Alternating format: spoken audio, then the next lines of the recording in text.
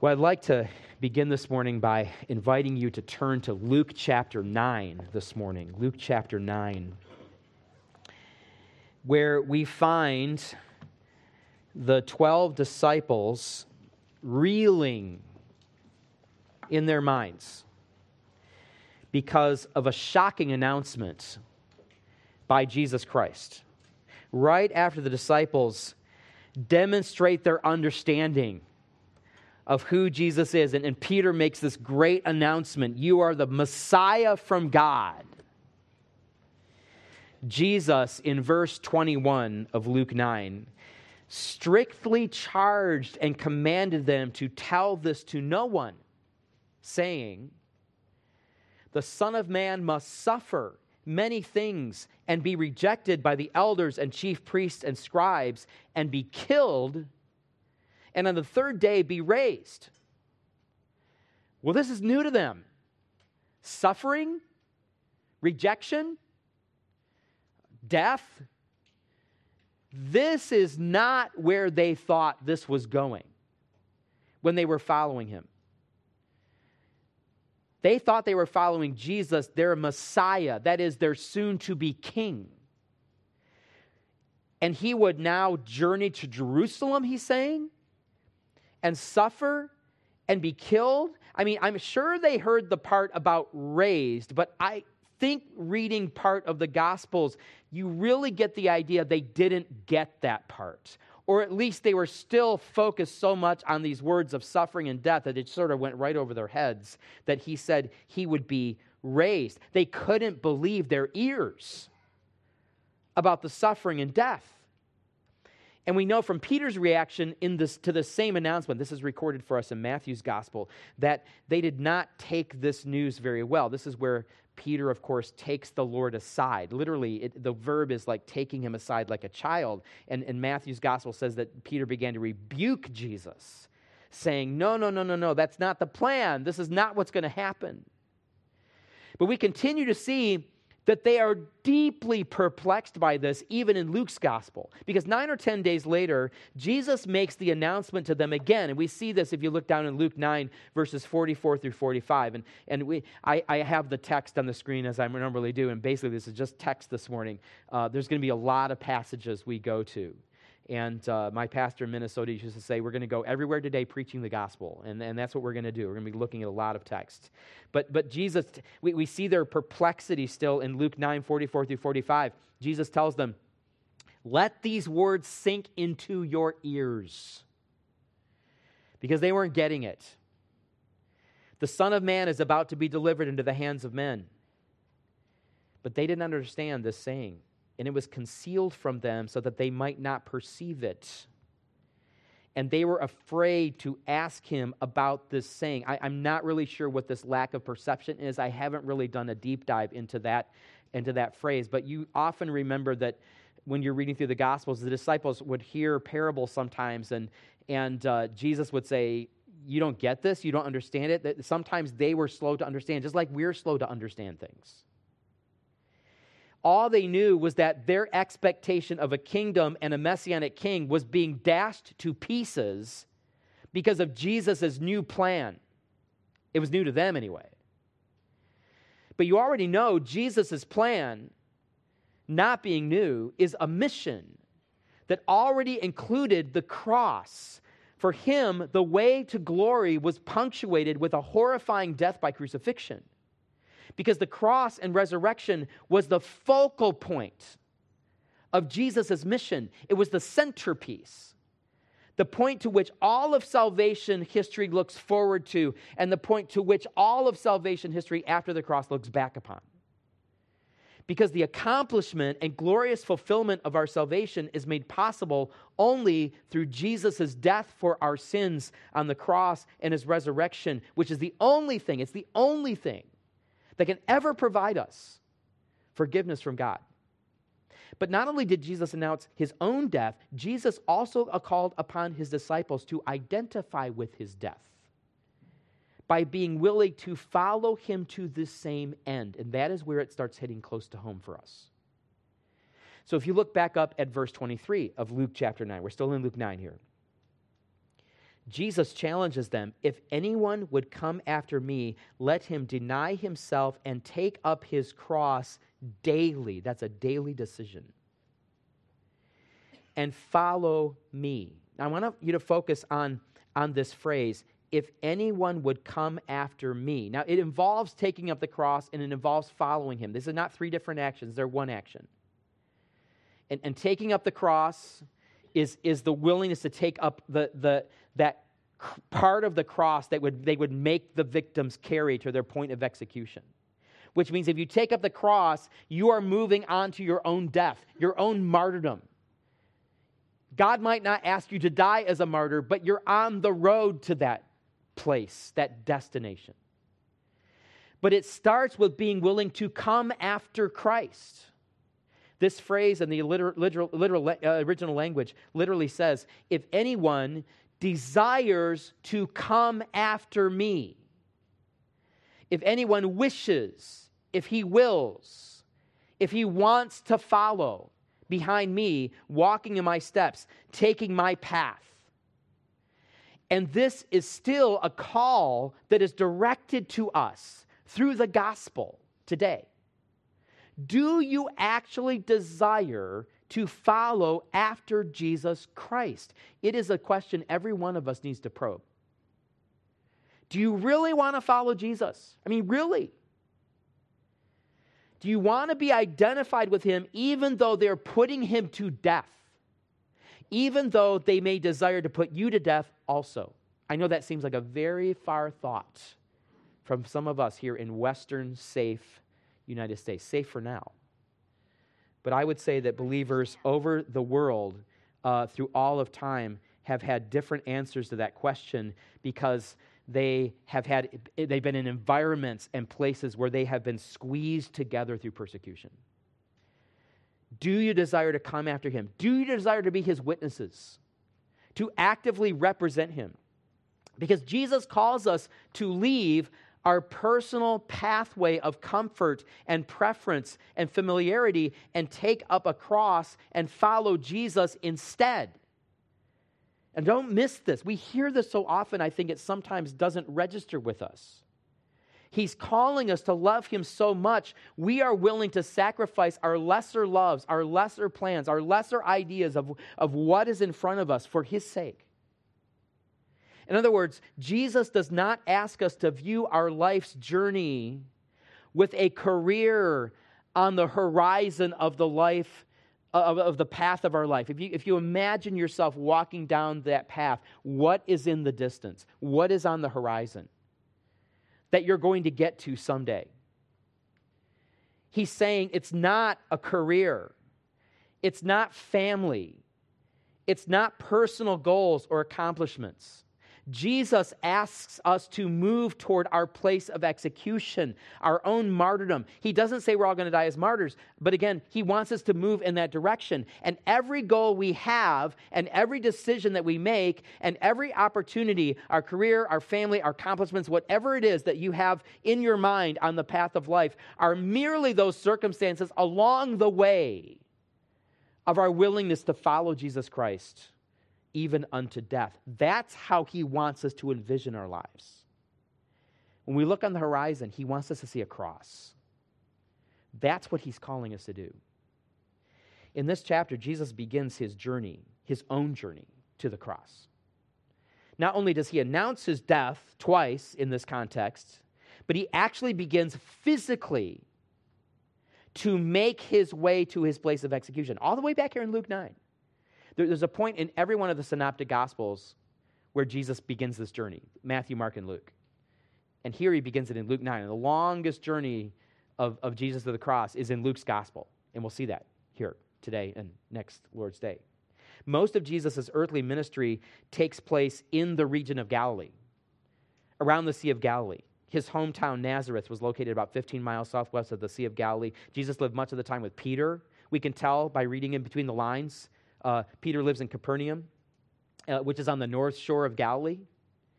And the other cities that Jesus visited that we read about, Gennesaret, Bethsaida, Nain, the Decapolis, which is like a group of 10 cities, Cana, all of these are on the Sea of Galilee or in the region of Galilee.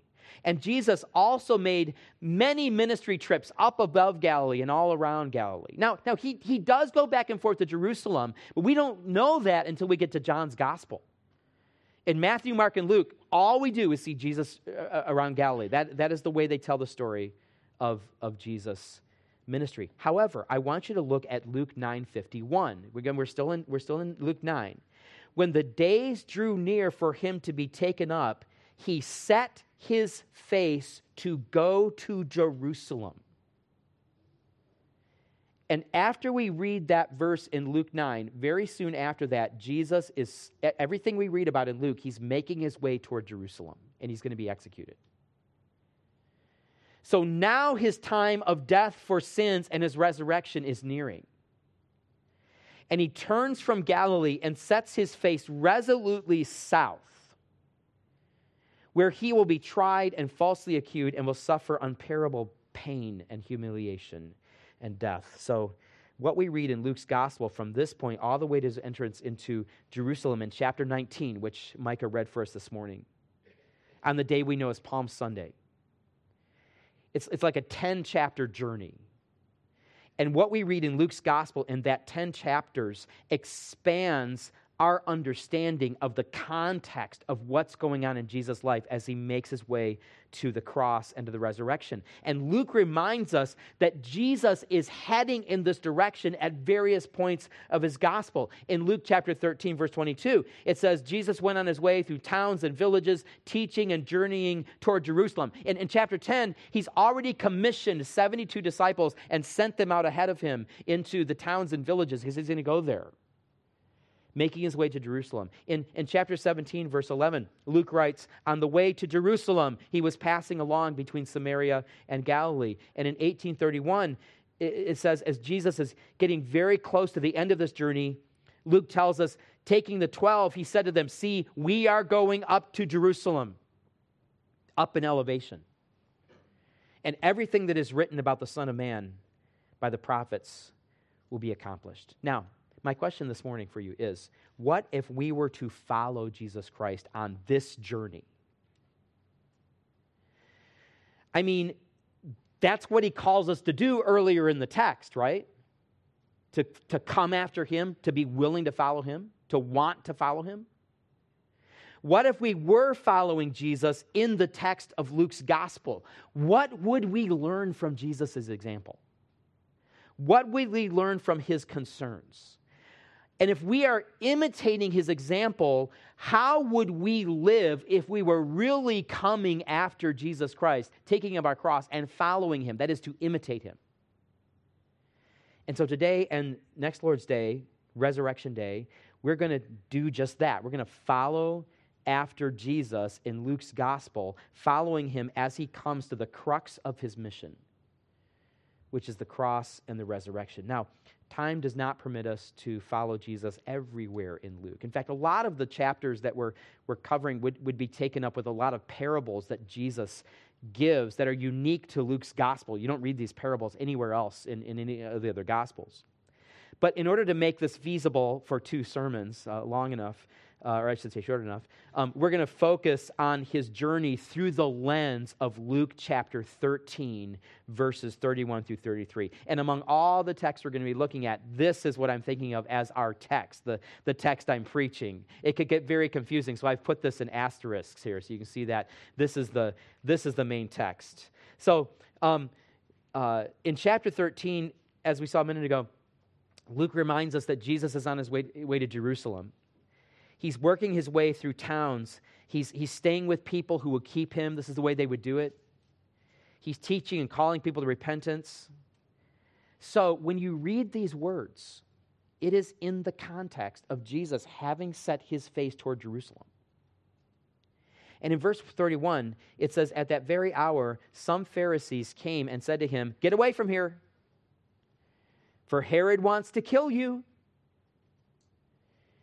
And he said to them, go and tell that fox, behold, I cast out demons and perform cures today and tomorrow, and the 3rd day I finish my course.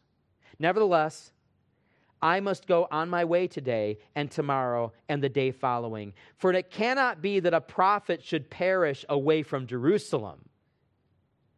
So let's unpack this text a little bit so far. Verse 31 says that there were some Pharisees who came to Jesus and said, "Get away from here. Herod wants to kill you." Now, we're going to set aside for a second the question of the Pharisees' motivation here. There may have been Pharisees who were very kind to Jesus, and we do meet some of them in the Gospels. They're not all against Jesus.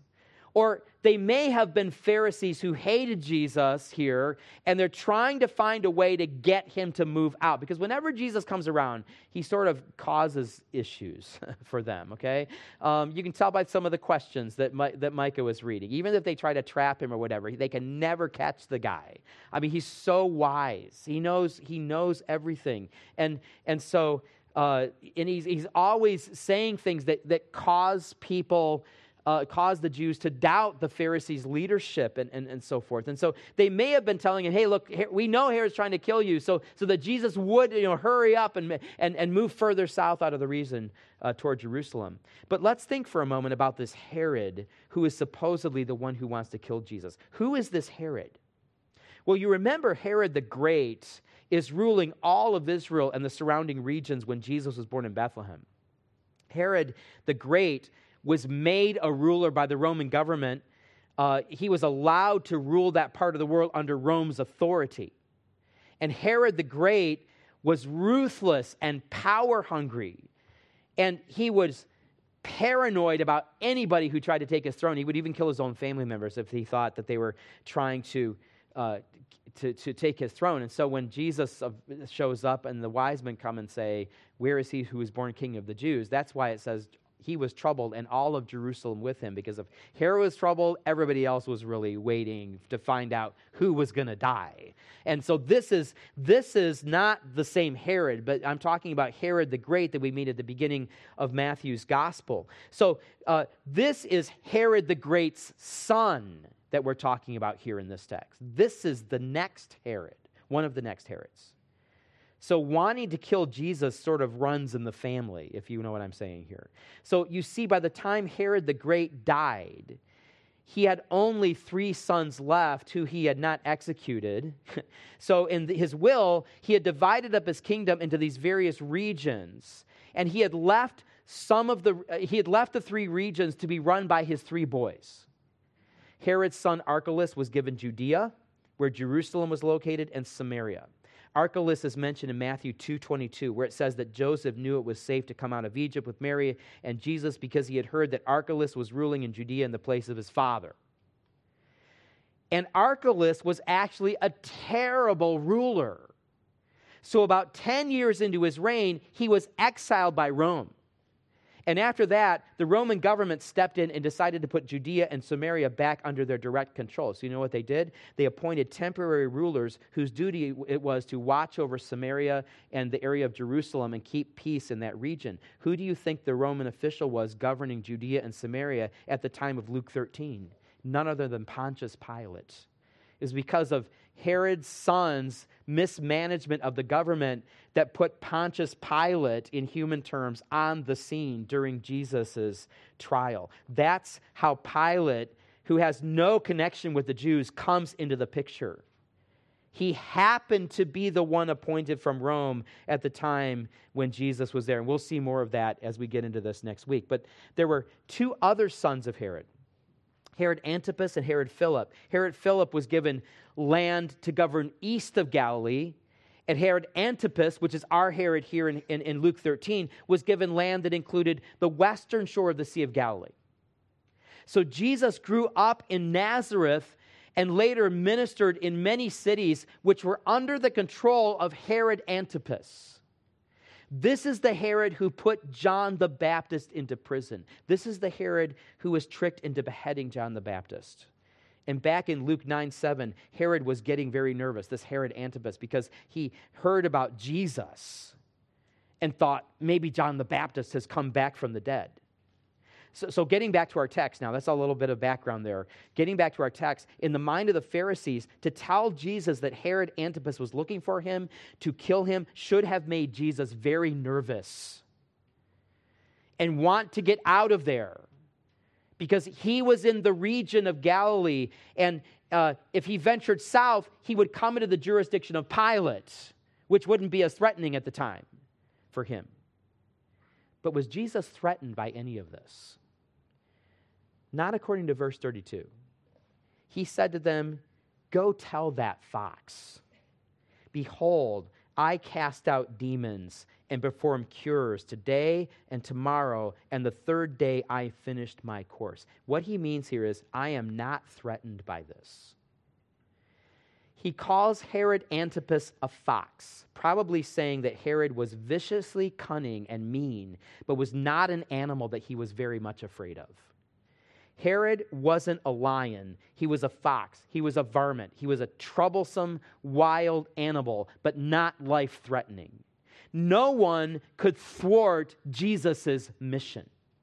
And Jesus said, in essence, go tell that fox, I will continue on my mission in my own time.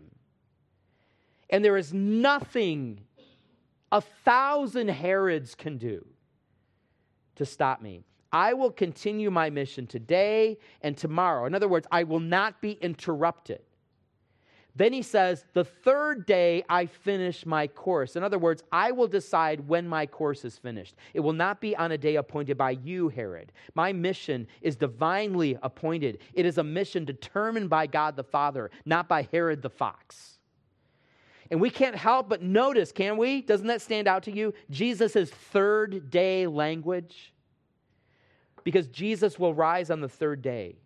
That is the day victory will be sealed. Nevertheless, when Jesus makes this statement about Herod, he is in fact on his way to Jerusalem. So Jesus wants to make it very clear that he is not leaving the region of Galilee because Herod is threatening him. He's leaving because this is God's will. That's why, if you look at verse 33, Jesus says, nevertheless, I must go on my way today and tomorrow and the day following. That's the third day. In other words, on my way out of Galilee and to Jerusalem, out from under Herod's rule and under Pilate's rule. For it cannot be that a prophet should perish away from Jerusalem. And when Jesus says that, it cannot be that a prophet should perish away from Jerusalem. He's being somewhat sarcastic here. Of all places where the Messiah, the King of the Jews, should be welcomed, it should be in the holy city, Jerusalem. And yet the Jews had a long, sordid history of murdering its own prophets, sent by God himself because of the hardness and stubbornness of their hearts. We do not know who many of these prophet martyrs were, but there are allusions to them in the Old Testament, several instances where God would send his prophets to them and they would execute their prophets. So Jesus, in essence, claims that Herod Antipas, a Roman ruler in Galilee, is not a threat to him.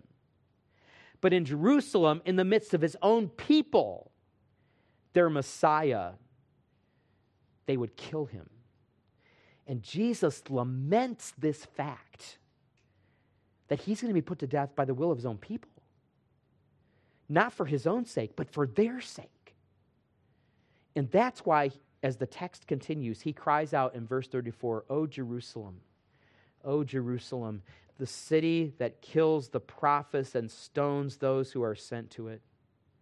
How often would I have gathered your children together as a hen gathers her brood under her wings, and you were not willing. Behold, your house is forsaken, and I tell you, you will not see me until you say, blessed is he who comes in the name of the Lord. In other words, because Jerusalem, the heart of his people, will reject the Messiah and his mission, they will experience judgment, not salvation. Jerusalem will not welcome their Messiah and Lord. They will crucify their Messiah and Lord. So they will not be saved until that great day, a day that has not yet arrived, a day that we still look forward to when the people of Jerusalem proclaim with one accord, blessed is he who comes in the name of the Lord. That catapults us, I think, to the end times, but we will not go back there right now. We spent enough time, right, talking about the end times. We'll go back there some other time. However, there were some in Jesus' day who would welcome him and welcome him into the city. And their welcome is the event that we especially celebrate on the day that we call Palm Sunday. And we read about that in Luke's Gospel in chapter 19. I know Micah read some of this, but if you'll look over to chapter 19, Jesus finally comes to his destination, Jerusalem. And he procures this young donkey, as the Gospels record for us, and he begins his descent down the Mount of Olives and into the city. And verse 36 says that they were spreading their cloaks on the road over which Jesus rode, which is the sign of honor. And Luke doesn't mention this, but Matthew and Mark say the others cut the branches from the trees, the palm branches, and laid them in the pathway. So who are these people who are showing Jesus such honor? Verse 37 says, as he was drawing near already on the way down the Mount of Olives, the whole multitude of his disciples, began to rejoice and praise God with a loud voice for all the mighty works they had seen. You see, it's not the crowds in general, but those who had been following Jesus, those who had been touched by him, those who had been following him and waiting for this day. Some of them may have traveled down from Galilee. We're about to enter the Passover, and there was a lot of movement in the land when it came to festivals, and people would come from the north and come from the south, and a lot of times they would convene around Jerusalem and in Jerusalem. So his disciples are there, the multitude of disciples that he had, not just the 12. And in verse 38, they're crying something very close to what Jesus says back in chapter 13, saying, "Blessed is the King who comes in the name of the Lord," that we just read. Peace in heaven and glory in the highest. You see, these are the disciples of Jesus, and the large group of the disciples who had gathered around Jesus. I think the 72 that he sends out into the villages ahead of him to walk to Jerusalem, they're probably greatly represented in this crowd. Plus several others joining in because they believe a Messiah is coming to Jerusalem, and finally the king is going to come. Rome is going to be overthrown. They're very excited about this, and Jesus has purposefully staged his entrance into Jerusalem using the symbols of a king. He rides a donkey like Solomon rides in 1 Kings 1, riding on the king's mule to his coronation. Just like Zechariah 9:9 prophesied, "Rejoice greatly, O daughter of Zion. Shout aloud, O daughter of Jerusalem. Behold, your king is coming to you. Righteous and having salvation is he, humble and mounted on a donkey, on a colt, the foal of a donkey." And Jesus was coming, styled as a king, coming to his throne. There's no doubt about this. And what follows in Zechariah 9 that I just read from are amazing prophecies of the mighty salvation of God's people from their enemies. In the minds of the disciples, this is the day. It's not some future day like we've seen like in Revelation. It's happening now, they think. But notice not everyone feels this way. Verse 39, some of the Pharisees in the crowd said to him, "Teacher, rebuke your disciples." Notice, it's the disciples who are rejoicing. Rebuke your disciples. Why? Because they were declaring Jesus to be king. Jesus answered, "I tell you, if these were silent, the very stones would cry out." But notice, Jesus is not disillusioned by their honor that the city is finally welcoming him for real. Jesus knows what's about to happen. So it says in verse 41, when he drew near and saw the city, he wept over it, saying, "Would that you, even you, had known on this day the things that make for peace. But now they are hidden from your eyes. For the days will come upon you when your enemies will set up a barricade around you and surround you and hem you in on every side." He's thinking of the destruction of Jerusalem, which happens in 70 AD. He says, "They will tear you down to the ground and your children within you, and they will not leave one stone upon another in you because you did not know the time of your visitation." In other words, Israel as a whole would reject the Messiah. You see, Jesus knows that even though there are some who are following him and declaring him to be the king, Jerusalem as a whole, the nation as a whole, will not accept him. And yet he set his face toward Jerusalem. His mission was urgent. I'm going to do this day, following God's will, and on the third day, I will finish my course. He has his mind set. He's urgent about his mission. Why is he urgent? I think that as we follow Jesus on his journey to the cross and beyond, we realize that there were several reasons Jesus' mission was very urgent. And these reasons should instruct us. They should burden us. They should make us urgent like Jesus was.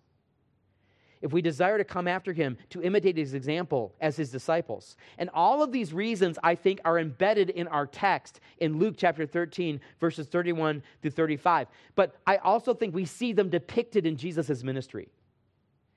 And I'm going to give you the first one this morning. Next Lord's Day, Lord willing, we'll look at the others. This is all just sort of setting this up this morning.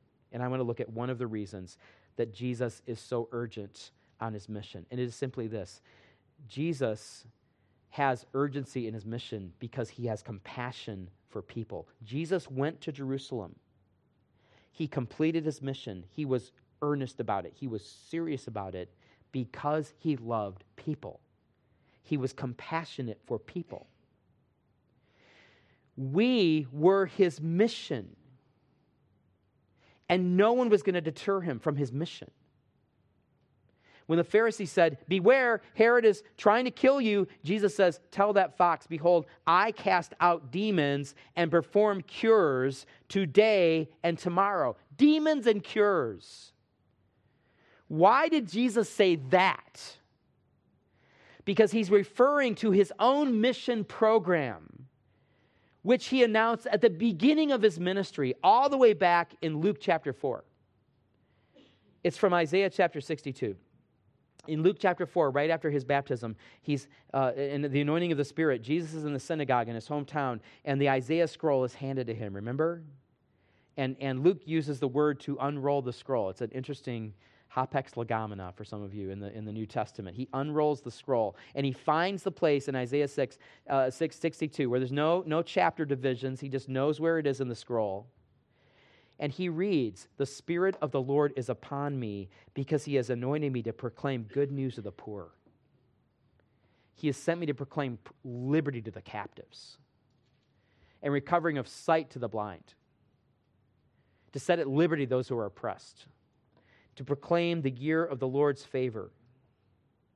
If we were to examine this mission statement today, we would see that Jesus came to rescue people who were bankrupt spiritually, to proclaim good news to the poor. And those who were bound morally, proclaim liberty to captives. And those who were blind intellectually, giving sight to the blind. And those who were broken emotionally, liberty to the oppressed. His miracles that he performed, healing the blind and deaf and lame and casting out demons, were acts of mercy and kindness that signaled something far greater that he came to do for humanity. That is, to release them from their greatest problem, their problem of sin and bondage to sin and its consequences. Jesus yearned for people. His heart ached for them. He was moved with compassion in the Gospels for them. And Luke makes this yearning explicit in his gospel by recording for us these two laments that we've already read this morning. One in Luke 13 and the other in Luke 19. Jesus weeping for the destruction that is going to come upon them. They hated him, many of them. But he wept for them. He loved them. And we follow Jesus to Jerusalem, and we see that Jesus is in earnest about his mission because he really cared about people. He had compassion upon them. Meeting their needs was his life agenda. It's so easy for us, I think, to look at people and think only in terms of how we relate to them or regard to them. We think sometimes, what can that person do for me? Sometimes we think about, I owe that person something, and we feel indebted to them. Some people, we think, I really admire that person. Or we think, I don't really care for that person. Others we look at with jealousy. We think about how successful they are. Some we look at with contempt. We think about how unsavory they are. I would never live that way. I would never do that. I can't believe, And maybe sadly, sometimes we think, that person would never be saved. They would never come to Christ. As if they are less savable than we were when we came to Christ. Any number of things. My point is, we look at people and we see relationships that are human relationships in this world, but that's not the way Jesus looked at people. When he looked at people, he saw people with needs, and he wanted to help them. He wanted to help them by giving them something eternal. He wanted to help them by giving really his whole life for them. He lived till about, 33 years old before he was crucified and risen, and those 33 years, to our knowledge, are full of Jesus wanting to help people. He was full of compassion. Jesus turns toward Jerusalem, and on his journey to the cross, we see in so many ways his compassion. There's one passage that might stand out, I'll just use by way of example. In Luke chapter 15, we're familiar with this, where it says, tax collectors and sinners were all drawing near to hear him. Think about that. He lived in such a way where these sinners wanted to gather around him. We live holy lives sometimes. I mean, hopefully all the time, right? But we're people who try to live holy lives, but sometimes we do it in a way that kind of repels people who are sinners away from us. And so they don't feel like they can get near us because we're too holy. Jesus is the most holy Son of God. And yet he attracted, for some reason, sinners to himself. And I can think of no other reason for it than the fact that he genuinely loved people, and they knew it. And so it says the tax collectors and sinners were all drawing near to hear him. When it says that the tax collectors, I mean, in the minds of the Jews, those are the worst sinners. They're not just sinners, they're traitors of their own people. And we won't go into why. But this is not a savory crowd. And the Pharisees and the scribes grumbled. Of course they are. They're trying to live holy lives too. A lot of them, they are. They really are. But they're not attractive, or they're not attracting, I should say, to sinners. So they grumbled. This man receives sinners and eats with them. He's fellowshipping with them. Did he actually eat with the sinner? That shows that you approve of what they're doing. You know, if you sit down and have a meal, you're sharing in fellowship with them, and so you're giving approval of that. So this can't be somebody we have to reckon with. He can't be the Son of God. He can't be the Holy One of Israel. So Jesus told them this parable. What man of you, having 100 sheep, if he has lost one of them, does not leave the 99 in the open country and go after the one that is lost? In other words, go into the open country and go after that one lost sheep until he finds it. And when he has found it, he lays it on his shoulders, rejoicing. And when he comes home, he calls together his friends and his neighbors and says, rejoice with me, I found my sheep that was lost. Jesus says, just so, I tell you, there will be more joy in heaven over one sinner who repents than over 99 righteous persons who need no repentance. And the Pharisees looked at the tax collectors and sinners, and they saw people who were unworthy of fellowship with a Pharisee. They saw unholy people. They saw people who were not worth their time, people who would render them unclean if they associated with them.